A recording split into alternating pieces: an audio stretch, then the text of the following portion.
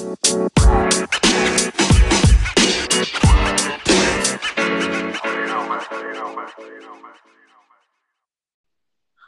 everyone, and welcome to Mina Javarbin talking here.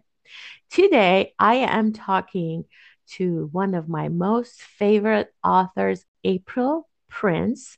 She is talking to me all the way from Massachusetts. And by the time I'm going to publish this podcast, maybe this will be a little bit outdated. But right now, they're in the middle of a big storm. I can't thank her enough for giving me her precious time. Hi, April. How are you doing? Hi, Mina. Thank you so much for having me. This is such a treat to be able to connect with you, and I absolutely love your podcast, and I'm really honored to be here. It's my pleasure. I can't believe you accepted my invite in the middle of this storm. I hope you guys all fare well. So, It's my little escape, right?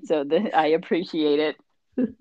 right. At any time you need to bring out your arc and get on with it and leave with the family, just let me know and we can continue while you're rowing on the arc. Excellent. Okay. If the basement flooding gets to be too much on the third floor, I will let you know. It's all good. Global warming. Wonderful. So glad that you're here. And we've known each other since I started in this career. You've always been a friend, a mentor, and a supporter. I can't thank you enough. But right now, I want my audience to know a little bit more about you. And maybe we just dive into the fact that when in your life did you start writing? Wow. Well, I feel like I have always been a creative soul and I've always loved books. So in my scrapbook, my mom made me this ginormous scrapbook. It's bigger than me and she saved so many things, and there's a book in there that I made when I was 5. So it's called The Adventures of David. I show pictures of it to kids when I visit schools. And uh, when I was little, I had a cat named David, and I had an imaginary friend named David, I think named after David Banner from The Incredible Hulk. Hmm. And as you know, I'm now married to someone named David. So I. this is funny. Mhm. So yes, so that was kindergarten. Age 5, I started writing and making books. I have books from second grade. I have so many journals and just stories and poems and things like that that I was always creating. I used to write, I guess you could call it fan fiction. Friends and I would write stories about the Candyland characters. You Mhm. know how on the game board they travel through all these, your little game piece travels through all these worlds. Wow. So we would invent new stories for I don't even remember their names. There's like a molasses character and a King Candy Cane and whatever. And this will make you laugh. So when I didn't do very many naughty things, I was like pretty straight arrow. But when Mhm. I was in 8th grade, some friends and I decided, I grew up in Minneapolis, we decided that we would walk to middle school in the morning. We got Mhm. about halfway there and we were like, what if we didn't go? Mhm. What if we didn't go to school? Yeah. So we skipped school. Mhm. We got caught. Mhm. We, not the smartest decision that we made, but part of my sort of catharsis and being grounded and all of that, I wrote about it. So I have Mm. this whole little book that I made, and it was so interesting to go back. My younger son is now just past that age. He's entering 9th grade. So when I read it, I thought, oh my goodness, like I was his age.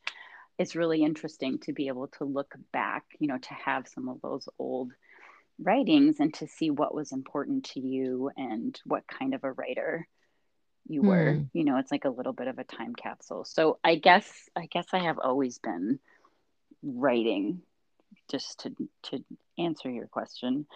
I've done other I was a kid who always loved books, but also was pretty well rounded, loved to be active and do lots of Hmm. different types of things. I did dance and gymnastics and um, piano and flute and Girl Scouts, and I had lots of different activities. So Mm-hmm. I didn't always have my nose in a book, but I did always love to read and create stories. And both my Mm-hmm. parents are really creative. My dad actually works in publishing. He was a creative director Mm-hmm. at a couple of different publishers, and he paints. And my mom is a sewer and a quilter and a knitter, and was always making me clothes and prom dresses and sweaters. And so it just was sort of a given Mm. in our family, to have some creative endeavors, and it was something that was fun to do. So I guess I never questioned it. It's just sort of It part of came who I was. naturally. Yeah, Hmm. it came naturally to you. And as you are talking, I can see that you had an abundance of support in your creative uh, endeavors. And you brought up some good point about the fact that you liked writing, you liked books, but you also did so many other things in your life. And especially the escape from school, that is what builds character. That is what makes a good writer. Like, there are so many people that listen to my podcast and they're students of creative writing, and they've done very well in their lives, as far as going to school, getting good grades, going to wonderful creative writing schools. And that is all very admirable. But there is a big part of it about, you know, doing something out of the box, traveling the world, skipping the school, playing piano, flute, jumping up and down, gymnastics. All of that makes for a good author. We can't just read books Yes, in order to learn to write books. We do have to have um, life experiences. exactly. So you brought that up, and well, we talked about your life experiences. What did you do for college? I mean, because necessarily you don't, like, I went to architecture school and then I ended up to be a children's writer. So Right. what I mean, it doesn't really matter. College is fun. It's just another adventure. What did you do for that part of your life, the Well, college I or the think education? you're right that college it's about learning how to learn, and Mm-hmm. being a lifelong learner. And incidentally, there do seem to be many architects turned writers. Oh, You guys, really? you guys build buildings, but you also build books. Like there's something about, there's Mm-hmm. some connection there. I haven't quite There is. figured it There out is. yet, but Yeah. I think it's a beautiful thing. Yeah. So I, like, when I was in second grade, I had decided that I wanted to be an author. And I Mm. thought that in third grade, I said that my dad was going to mention that he was an artist. So I thought he Mm-hmm. could illustrate my books. But that as a young person, you have a lot of other things that come up that you might want to try out. So I had decided that at a young age, but by the time I got to college, I mean, I was a well-rounded sort of person, but also a well-rounded student, which is lovely, but also can make things difficult because it's not so readily apparent what you should study or what you might want to study. Right. So I went to the University of North Carolina at Chapel Hill, and that was a big change from growing up in Minneapolis, which Mm. I loved, but I wanted a different experience. A lot of people stayed close to home, and I just wanted a different part of the country. I felt like that was part Mm-hmm. of the education. And you also I had went to Europe too I for did I your, did yeah. study abroad. Yes. Mm-hmm. So I before I went to Carolina, I hadn't Mm-hmm. had grits, and it was a whole different pace. In the north, we walk fast, we talk fast, it's cold Mm-hmm. out, we put our heads down, we kind of, we're all business. And Mm-hmm. the whole idea of sort of strolling and letting gentlemen open doors for me, I can do it myself. It was like, that's really rude. I'm trying to hold the door for you. So it just was It was just, like I said, part of the education, and really neat to Mm-hmm. be sort of part of a different community. Culture. Yeah. Exactly. And Mm-hmm. when I got to school, I had done really well on the biology AP exam. So I thought, Mm-hmm. I'm good at this. I'm going to be a biology major. And my roommate was I was a freshman. She was a sophomore from Mm-hmm. North Carolina, and she was a biology major.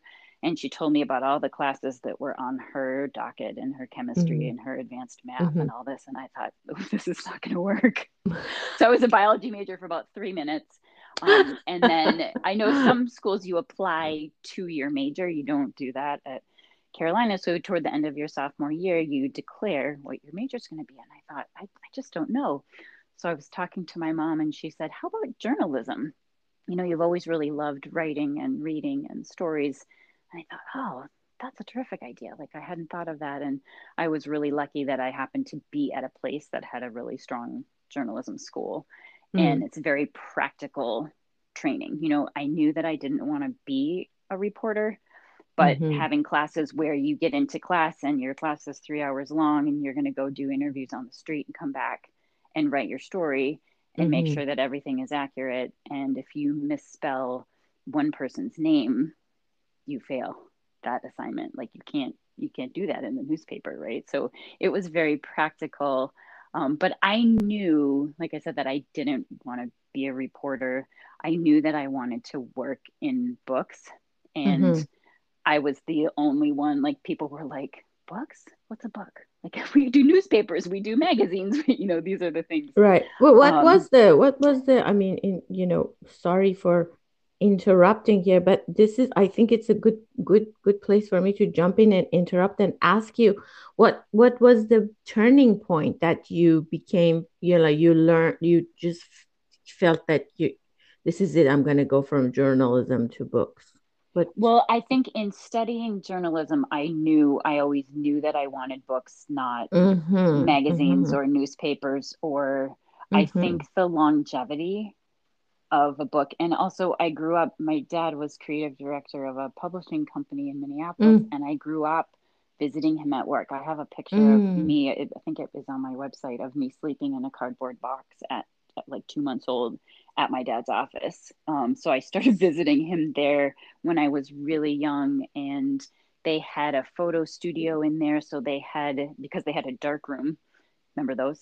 Um, wow. and they I, had this I, I unfortunately do, but we're not going to where tell I'm people that. of a certain vintage, I, before digital yeah, photography. we did that in architecture school. We had our own dark room and we had to sign up for the time to go and develop our pictures. I even know how to develop pictures, but don't tell anyone. So go ahead. You're a Renaissance woman. I know.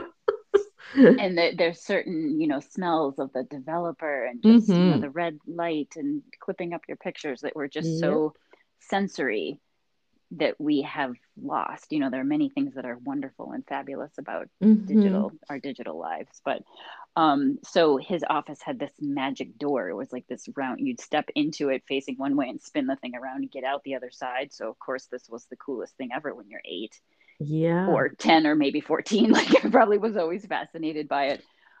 So I just always loved to visit him at the office, because there were certain sights and smells, not just from the photo studio, but the paper and the ink. And they had Yeah. really short um, carpet that was on the floors but also on the walls, and they would pin up. It was like the walls were like this huge bulletin board. So as the books would come to life, they were how to books, like a Black and Decker home improvement library Wow. or a Singer sewing library. So they were taking photos, and then as the spreads would come to life, they would pin them up. So it was almost like you go into a conference room, and it was like walking through a book in progress. Oh my Um, God. it That's just, such so a I what think it you just should seeped write in. that book, April. Maybe That sounds amazing. it kind of seeps into your, like, I think I didn't realize it at the Hmm. time. And the Yeah. office was always full of creative people, upbeat people. Wow. I liked being there, and I actually interned there 2 summers. So I think I just really grew up around that process. And Hmm. it's sort of it molded me in a way that I didn't realize was happening. And so it was Mm, just a given. And I think, newspaper, that's a daily deadline, and it's like mhm, that first draft of history. And I felt like I'm a mhm. person that needs more reflection and more time. And even magazines, books are just a whole different Right. animal. When I graduated Mhm, from Carolina, knowing I wanted to go into books, I went to, it was at the time called the Radcliffe Publishing course, and now it's at Columbia, which is really appropriate because there were people flying in from New York all the time. But it's a 6 week, really intense, 3 weeks of magazine, 3 weeks of book publishing. Professionals come and speak to you. You have homework before you get there. It's like all aspects of the publishing industry. So even if you're going into editorial or marketing, you are playing the role of a salesperson. Like I had to take mm. this pretend list and go sell it to an independent bookstore Wow, before I what a got to the great course. It was just education. so Mm, eye opening, wow, right? Because they're that's like, I'll take great. Mm, one of these and two of these and one of this. And I was like, one? Well, because that's really all they need, right? But it was like it was eye opening. Um, mm, and one of the things that always stuck with me is that somebody came to speak from, I think it was human resources, and he had a magazine. And what do we do? What do you do when you find a recipe or an article that you want to keep? You rip it out. yeah, you That's rip what I it do out. anyway. Yeah, Like I rip it out and save it, me too. or bookmark it, right? If you're online. But then he took a book. So he's ripping pages out of the magazine and nobody's really phased, right? This whole sort of lecture hall. And then he took a book, a new book, and he opened it and he cracked the spine, and the whole audience went, Oh my God. it was like, what have you done? It just was such a graphic example of the way that we relate to books, and like I said, the Yeah. longevity of Oh, feeling like they will yeah. be around. There's I got something goosebumps. right. I got goosebumps.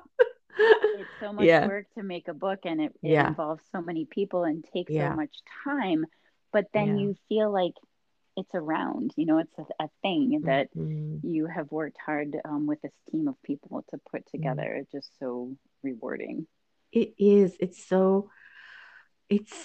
there's something very sacred about a book that an artist writes, and just sitting there in their home creating a book, just like creating somebody's making a sculpture, somebody is painting, and then a publisher publishes it, just like somebody in a museum says, yes, we are going to hang your wall here. I always look at it as a work of art. So you are now immersed in the publishing industry, and you are also an author. And I want to ask you, what was the first book you got? What was the name of the first book you got published, and how did that come about? What? Right. It's always a special, an Mm-hmm. especially special book. Mm-hmm. So I when I left the Radcliffe Publishing course, I went to work at it was called Lothrop Lee and Shepherd. It was part of William Morrow at the Hearst Book Mm-hmm. Group as an editorial assistant. And so, as you said, I work in publishing, Mm-hmm. and I worked there, and then I worked at HarperCollins Children's Books in editorial. So Mm-hmm. before I left Harper, down the hall, I heard that they were needing a ghostwriter for a project that was it was an adult writer whose work I Mm-hmm. knew and admired, and they wanted to do a series of children's books. And I thought, oh, that is really up my alley. So I created and submitted a writing sample. That's what they needed, and almost didn't submit it because I was like, oh, I spent all this time on this, but I don't know if I like it. And, I had been editing, but hadn't been doing a lot of writing. Mm-hmm. So I submitted it, and they came back and they said, he picked you, and how many books do you want to write? And I said, I would like to write them all because I don't, this is really up my alley, and I love the concept of it. So that's kind of how I got my start shifting from editorial to writing. So when I moved to Massachusetts, I was freelancing and really writing. And part of what I loved about that is that when you are an editor, you are the author's point person for pretty much everything that they Mm-hmm. need. So you sort of filter all the marketing and publicity and sales, and you're doing tip sheets and flap copy and meeting with Mm-hmm. designers. And it's so rich and wonderful, but it's also, you're wearing so many different hats. And I felt like when I started writing, this was a nonfiction series, so I could research and I could write. And I was like, oh, I can focus. Like it just, Mm-hmm. that was a beautiful thing. And in the course of doing all the research for these different books, was a really fantastic experience for which I'm super grateful, because it really sort of set me on the path and helped me see what I wanted to do. But in doing all that research, I started sort of this file of all these other ideas that I was having, Mm-hmm. and information I was gathering, science and history and all kinds of different things. Um, so I had started writing, and the first book that the first manuscript that I wrote didn't go anywhere. It had like no Mm-hmm. tension. It was kind of more of just a memory, and it was, Mm-hmm. part of my learning process. But Mm-hmm. when I was watching the Salt Lake City Olympics, that opening ceremony, that was the one that Mitt Romney coordinated before he, Yeah. the, each opening ceremony is different. But for that one, Mm-hmm. the athletes were parading around the stadium with these huge flags. They were huge and Mm-hmm. so beautiful.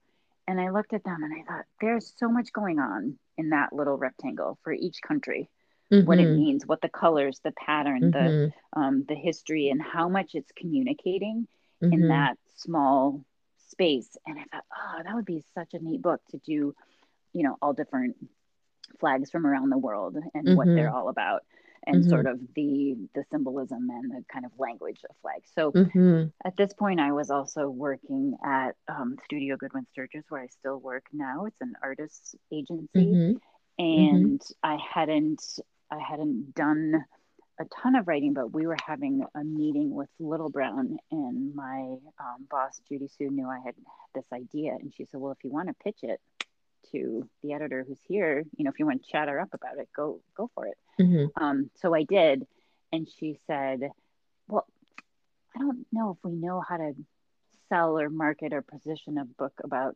international flags, but we love a book about the American flag." And I was like, Mm-hmm. oh, okay. So on my drive home, I started brainstorming, and, just the wheels were just Mm-hmm. spinning like crazy. So I had jotted down notes. Well, I think it's so funny to tell kids that I had got this flag book idea from watching TV, right? Because that seems taboo, right? We shouldn't do that. We Well, should get I our mean, ideas from, but like you said, we get ideas from anywhere, everywhere.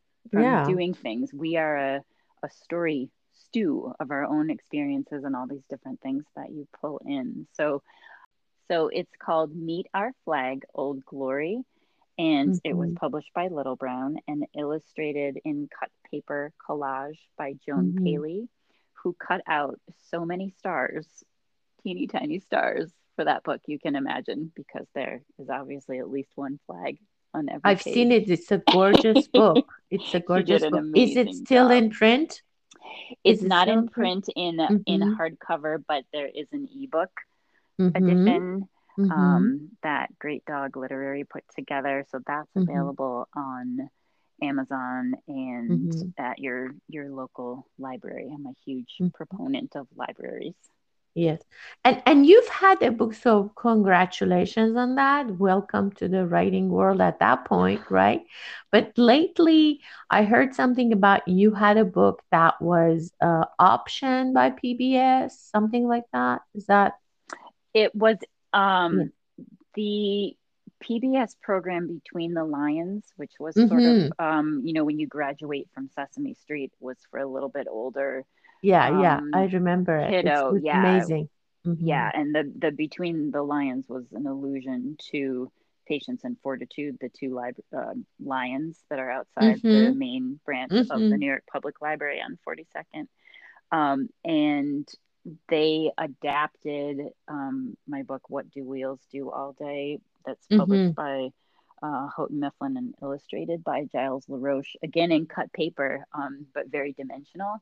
in that Mm-hmm. case. So they took the illustrations and made them move. Like they adapt different books differently. Some are animated. Right. This one was really the illustrations from the book come to life, and there was a whole skit around it, and they had the lions doing all these puns about wheels. That was really fun, and it was Yeah. um, really sweet. So I that's mean, always picture fun to books are see. natural, naturally they can be optioned and adapted and adopted by motion pictures. It's like um, if those people in the industry are not looking at picture books to make animations, I don't know, why are they doing that? More and more they're realizing that it's out there. It's right there. You just need to make it into this new medium because somehow this medium is more accessible. People see more of the artwork that you created, the literary work that you created. It's not the same experience, but then they will go and look at the for the book too, and then that would give Right. them a chance to read more. It's We always need so that. interesting to see Yeah. what others do with your work, and I think that Mm-hmm. you know when you put out any kind of creative work, just like you were saying, it's something that is like art in a museum where it's not Mm-hmm. complete. All these people have come together to Mm-hmm. assemble it, but it Mm-hmm. isn't complete until the reader comes to it and brings their own perspective. As an adult, I used to go and buy books that were picture books. I liked them. I liked reading picture books because I was very visual, and it was such a smart way um, of learning about a concept or thinking or bringing the provocation of a concept by just reading a book like a Shel Silverstein book, or that kind of a or other books that would just talk about a subject without being an actual 400 novel, make you think Yeah, about it. totally. It was just beautiful. Like some of my Rumi books, that people don't have access to Rumi, never heard of it. They read it in a picture book and they go, let's go find out who this person is. That Yes. kind of a thing, I feel like they're endangered species. Do you have any thoughts on that? Well, I'm so glad you brought it up because picture books are just really my true love, and I Uh-huh. think part of what I love about them, and this is the picture books for younger readers that I think you're Yes, talking about, where the text tells part of the story and the illustrations tell part of the story, and neither one is complete without the other. There really is no other art form that is like absolutely. this, and it is an art form. It's a Yeah, very special. I don't know about you and your process, but like I try to write with restraint, knowing that the illustrator will come and add a whole nother layer of absolutely. I story. I think like that too. Yes. And Yes. I think that um, I shouldn't assume, but I think that you, like me, because of your visual background and interest, is part of what draws you to Mm-hmm. picture books. But I agree that they really are like no other books that we read in our lifetime, whether you're reading Mm-hmm. them as a child or later. That it's like a nugget of information and wisdom. So just like you said, I'm not going to wade through maybe all of Rumi, but your book is a gateway because it's Right. introducing me to this Mm-hmm. person and this story that I maybe didn't know about, and it's so accessible and approachable because it's not huge, and the creators know that they only have 32, maybe 40 pages to convey whatever it is that they are passionate about and trying to Right. trying to convey. So that it's really, those 32 pages are going to be so rich. Like I'll bring a bunch of new books home from the library just to see what people are doing, Mm-hmm. and read books Mm-hmm. that I've read Sure. reviews of.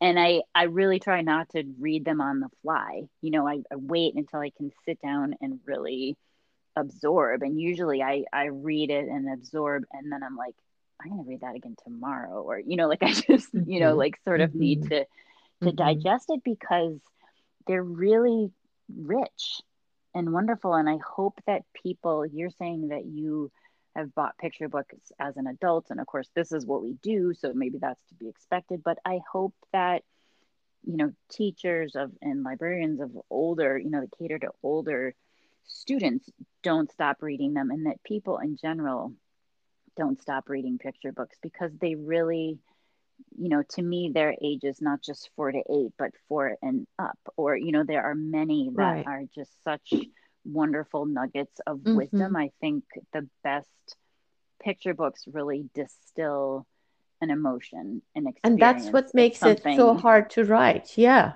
yeah, absolutely. because It's it like it because hits it's from you. 4 and up. So you're Right. talking to this vast audience. You can sit down and write a novel because you're talking to an adult audience. You're writing a novel for adults. You're just writing an adult novel. You're an adult. You're writing for an adult. Okay, big deal. You know, but that one is like another. You need to learn another language. You need to remember the core of humanity. It's like so Right. hard. And people think that, oh, okay, well, she just simplified and like a It's story so and wrote. easy. They have no idea that for 1 year we go back and forth after with the editors and everything to just make it so beautiful for everyone. And then it gets shoved in the children's department where it can be in spirituality, it can be in the poetry section, it can be into something called visual books. I just really think that people who sell books need to maybe understand the process that we go through. Yes. And Yeah. maybe it's a good point that maybe there's a different way. If you are an adult that either has grown children or doesn't have children, you will never probably venture to the children's section of the bookstore or the library. Right. So, maybe it's part of positioning them differently as sort of Yeah. these books for all ages, because I think the best Hmm. and the picture books that last the longest are really those ones that just hit you. They hit you right in the Hmm. chest of, Hmm. wow, like that's a universal human emotion or experience that Yeah. you take value from it at all different stages of your life. Yeah. And you what Yeah. a 5-year-old takes from it is different from what a 15-year-old or a 45-year-old. It's different, but it can stay Uh-huh. with you and grow with you. Yeah. It's valid for a 60-year-old person to go in there and buy 10 picture books for their library. It's nothing wrong with that. Right. You don't have to just keep buying Stephen King or whatever else that you read, but you can read picture books. It's okay. You don't, there's some taboos that they are in there in the society, and it's like we are disabling ourselves without knowing, because I've been invited to, for example, ESL schools because grown people, are Oh, learning right. English by Yes. reading picture books that have a lot more words than some others. That's really teaching them. Um, it's interesting. Right. It's true. And Or, I think that picture mm-hmm, books are different from, say, an early reader too. I mean, it's still adding another layer, but it's sure, mirroring that in a yes. way. And I think what you said about sort of the storybooks, like for older, some of those more, they're just different. They're just a different animal. Yeah, I think we classify our classifications have to change a little bit, so it will Hmm. open our hands in publishing more things that people would like if they are directed towards.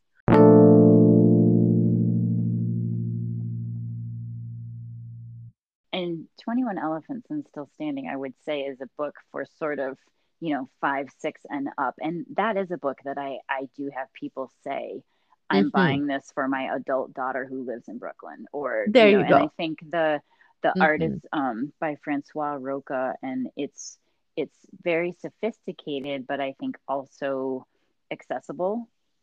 to all ages. So I Mm-hmm. think it comes across as maybe a little more of a fine art, or it's still illustrative. He still does a lot of foreshadowing with the imagery that I love. He does what a wonderful picture book illustrator should do. Adds to the story, and like I said, shows things before I talk about that book. I would say, I don't know if you feel the same. I feel like every book has a little bit of its own process. Like, just when I Of think I have course. a process, it's Mm-hmm. totally like, I start drafting something on my phone, or I start Mm-hmm. drafting it by talking, or Mm-hmm. sometimes recently I've even like made a little dummy book and written the text into the little dummy. like Mm-hmm. like it's like every subject and Mm-hmm. theme, it's like it wants its own way to come to life. Mm-hmm. But Mm-hmm. that book, 21 Elephants and Still Standing, I read about it.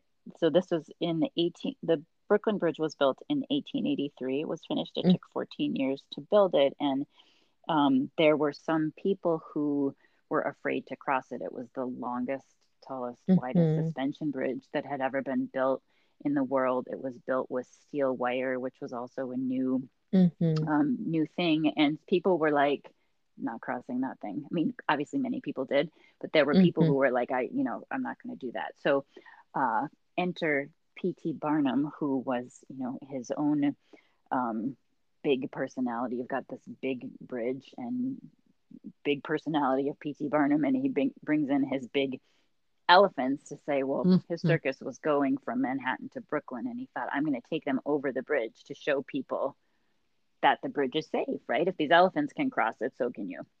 So I'm going to perform this public service. Well, of course, he also didn't mind reminding people that the circus was in town, right? They were like the Absolutely. bulletin It was board. a win-win. Exactly, a win-win. And he invented the term show business. He There was you one of the first people to make that, that we can have fun, and that you can sort of make a profit from this. mm-hmm. But he also was, he just was such a showman in terms of, he didn't invent the circus, but he invented the Yeah. three ring circus. There's just a lot going Yeah. on. See, like that is the kind of a book that somebody who's 4-year old can be read to, and somebody who's 40-year old can read and say, oh, I didn't know about this. Not only are they going to Yes, find out about this, but they can go read more about this, and then they can enjoy and love this book and put them in their library forever. So that's one kind of book that I'm talking about that you wrote. And then you have your other books that are for much younger ones, like your last one, the snowy, yes, the one of your latest one, the snowy day, right? exactly. So that is a story about a child who gets to help her dad at work and gets to Mm-hmm. go on a journey that she's been waiting for, and So have a new sweet. experience. And Mm-hmm. part of what I think I love about children's books, in talking about the way that they are different from other Mm-hmm. books that we read in our lifetime, is that Mm-hmm. children are experiencing so many things for the first time. So Mm-hmm. picture books are their introduction to, Mm-hmm. a first introduction to art, but also, just connecting to those things of what is it like to be a child who is waiting for something. Like, it's so hard to have patience and to wait. It's hard as an adult, but it's hard as a child. A month or however long you're waiting for something is a much bigger, proportionally, of a 4-year old's life than it is of our lives. And It's so I such think a we can gorgeous book. relate. Yeah. Yeah. That is illustrated by Christine Davenier, and she just really um, channeled Mm-hmm. what it's like to be out in a plow in a snowstorm, and have a bond with a parent. I think each book, that when I I mean, wrote yeah. 21 Elephants, Yeah.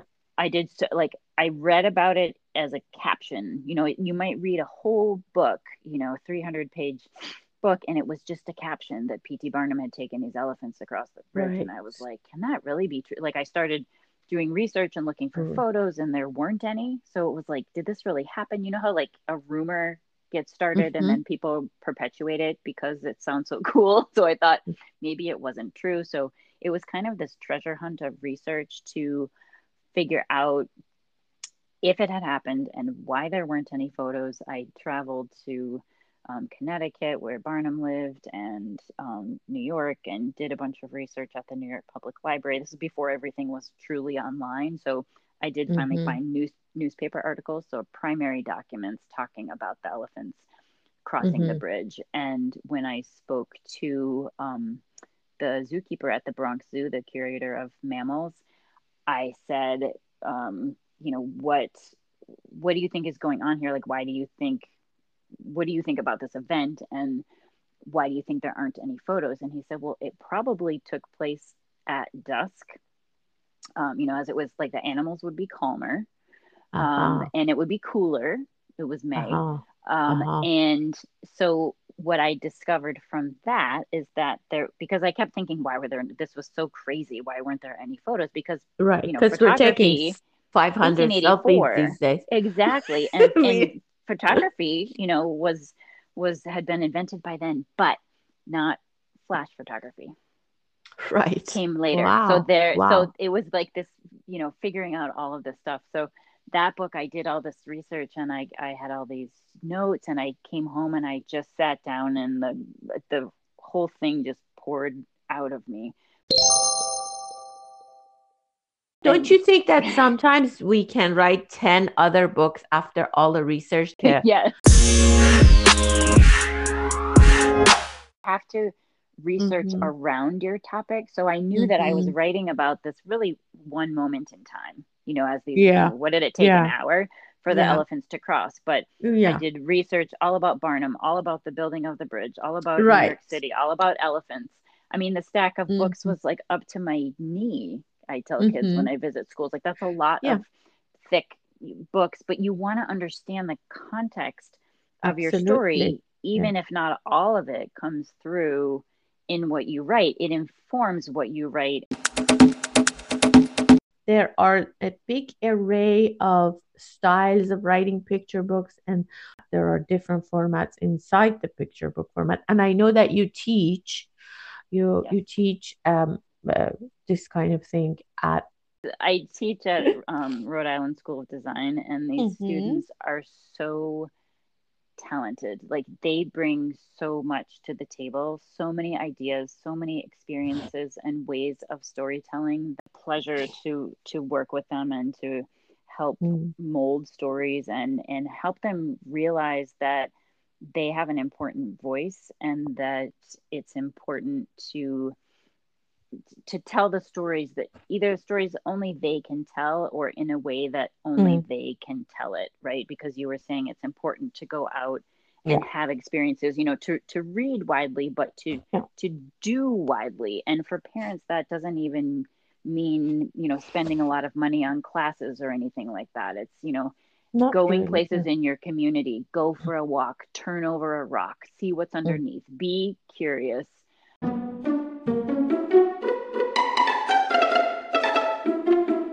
April, your latest book is coming out on August 3rd. You want to tell us about it? What are your plans? What's the name of it? How are you going to launch it? I would love to tell you about it. It is actually two books in one. It's a picture book, Hmm. and it's called a Tete Beige book, where it starts. There's two stories, and one starts from one side and one starts from the other, Oh and they my meet God. in the middle. So it is called "You Are a Reader," and flip it over, and it's "You Are a Writer." And Oh. it's illustrated by Christine Davenier, who illustrated Snowy Race. And we worked again with Margaret Ferguson, editor extraordinaire at Holiday House. And she took a chance on this idea of this Tete Beige book that I really wanted to explore, the way that reading and writing are the same, two sides of the same coin, or now they're two sides of the same book, right? Christine created 26 little characters. So hopefully My. that will help, all different types of people and different types of readers see Oh, themselves, whether you're reading street signs, or you're reading labels at a museum, or you're reading comic books or magazines or a recipe. There are all different types of readers and all different types of things that we can read and write. And then as the books come together, the middle spread of this type of book, often either they have facing pages where each story ends, or sometimes it's one big page. So ours ends with you are a reader and you are a writer, and then the middle text says, and readers are writers and writers are readers and readers are writers, and it's all set in a circle. It was a little bit of Mhm.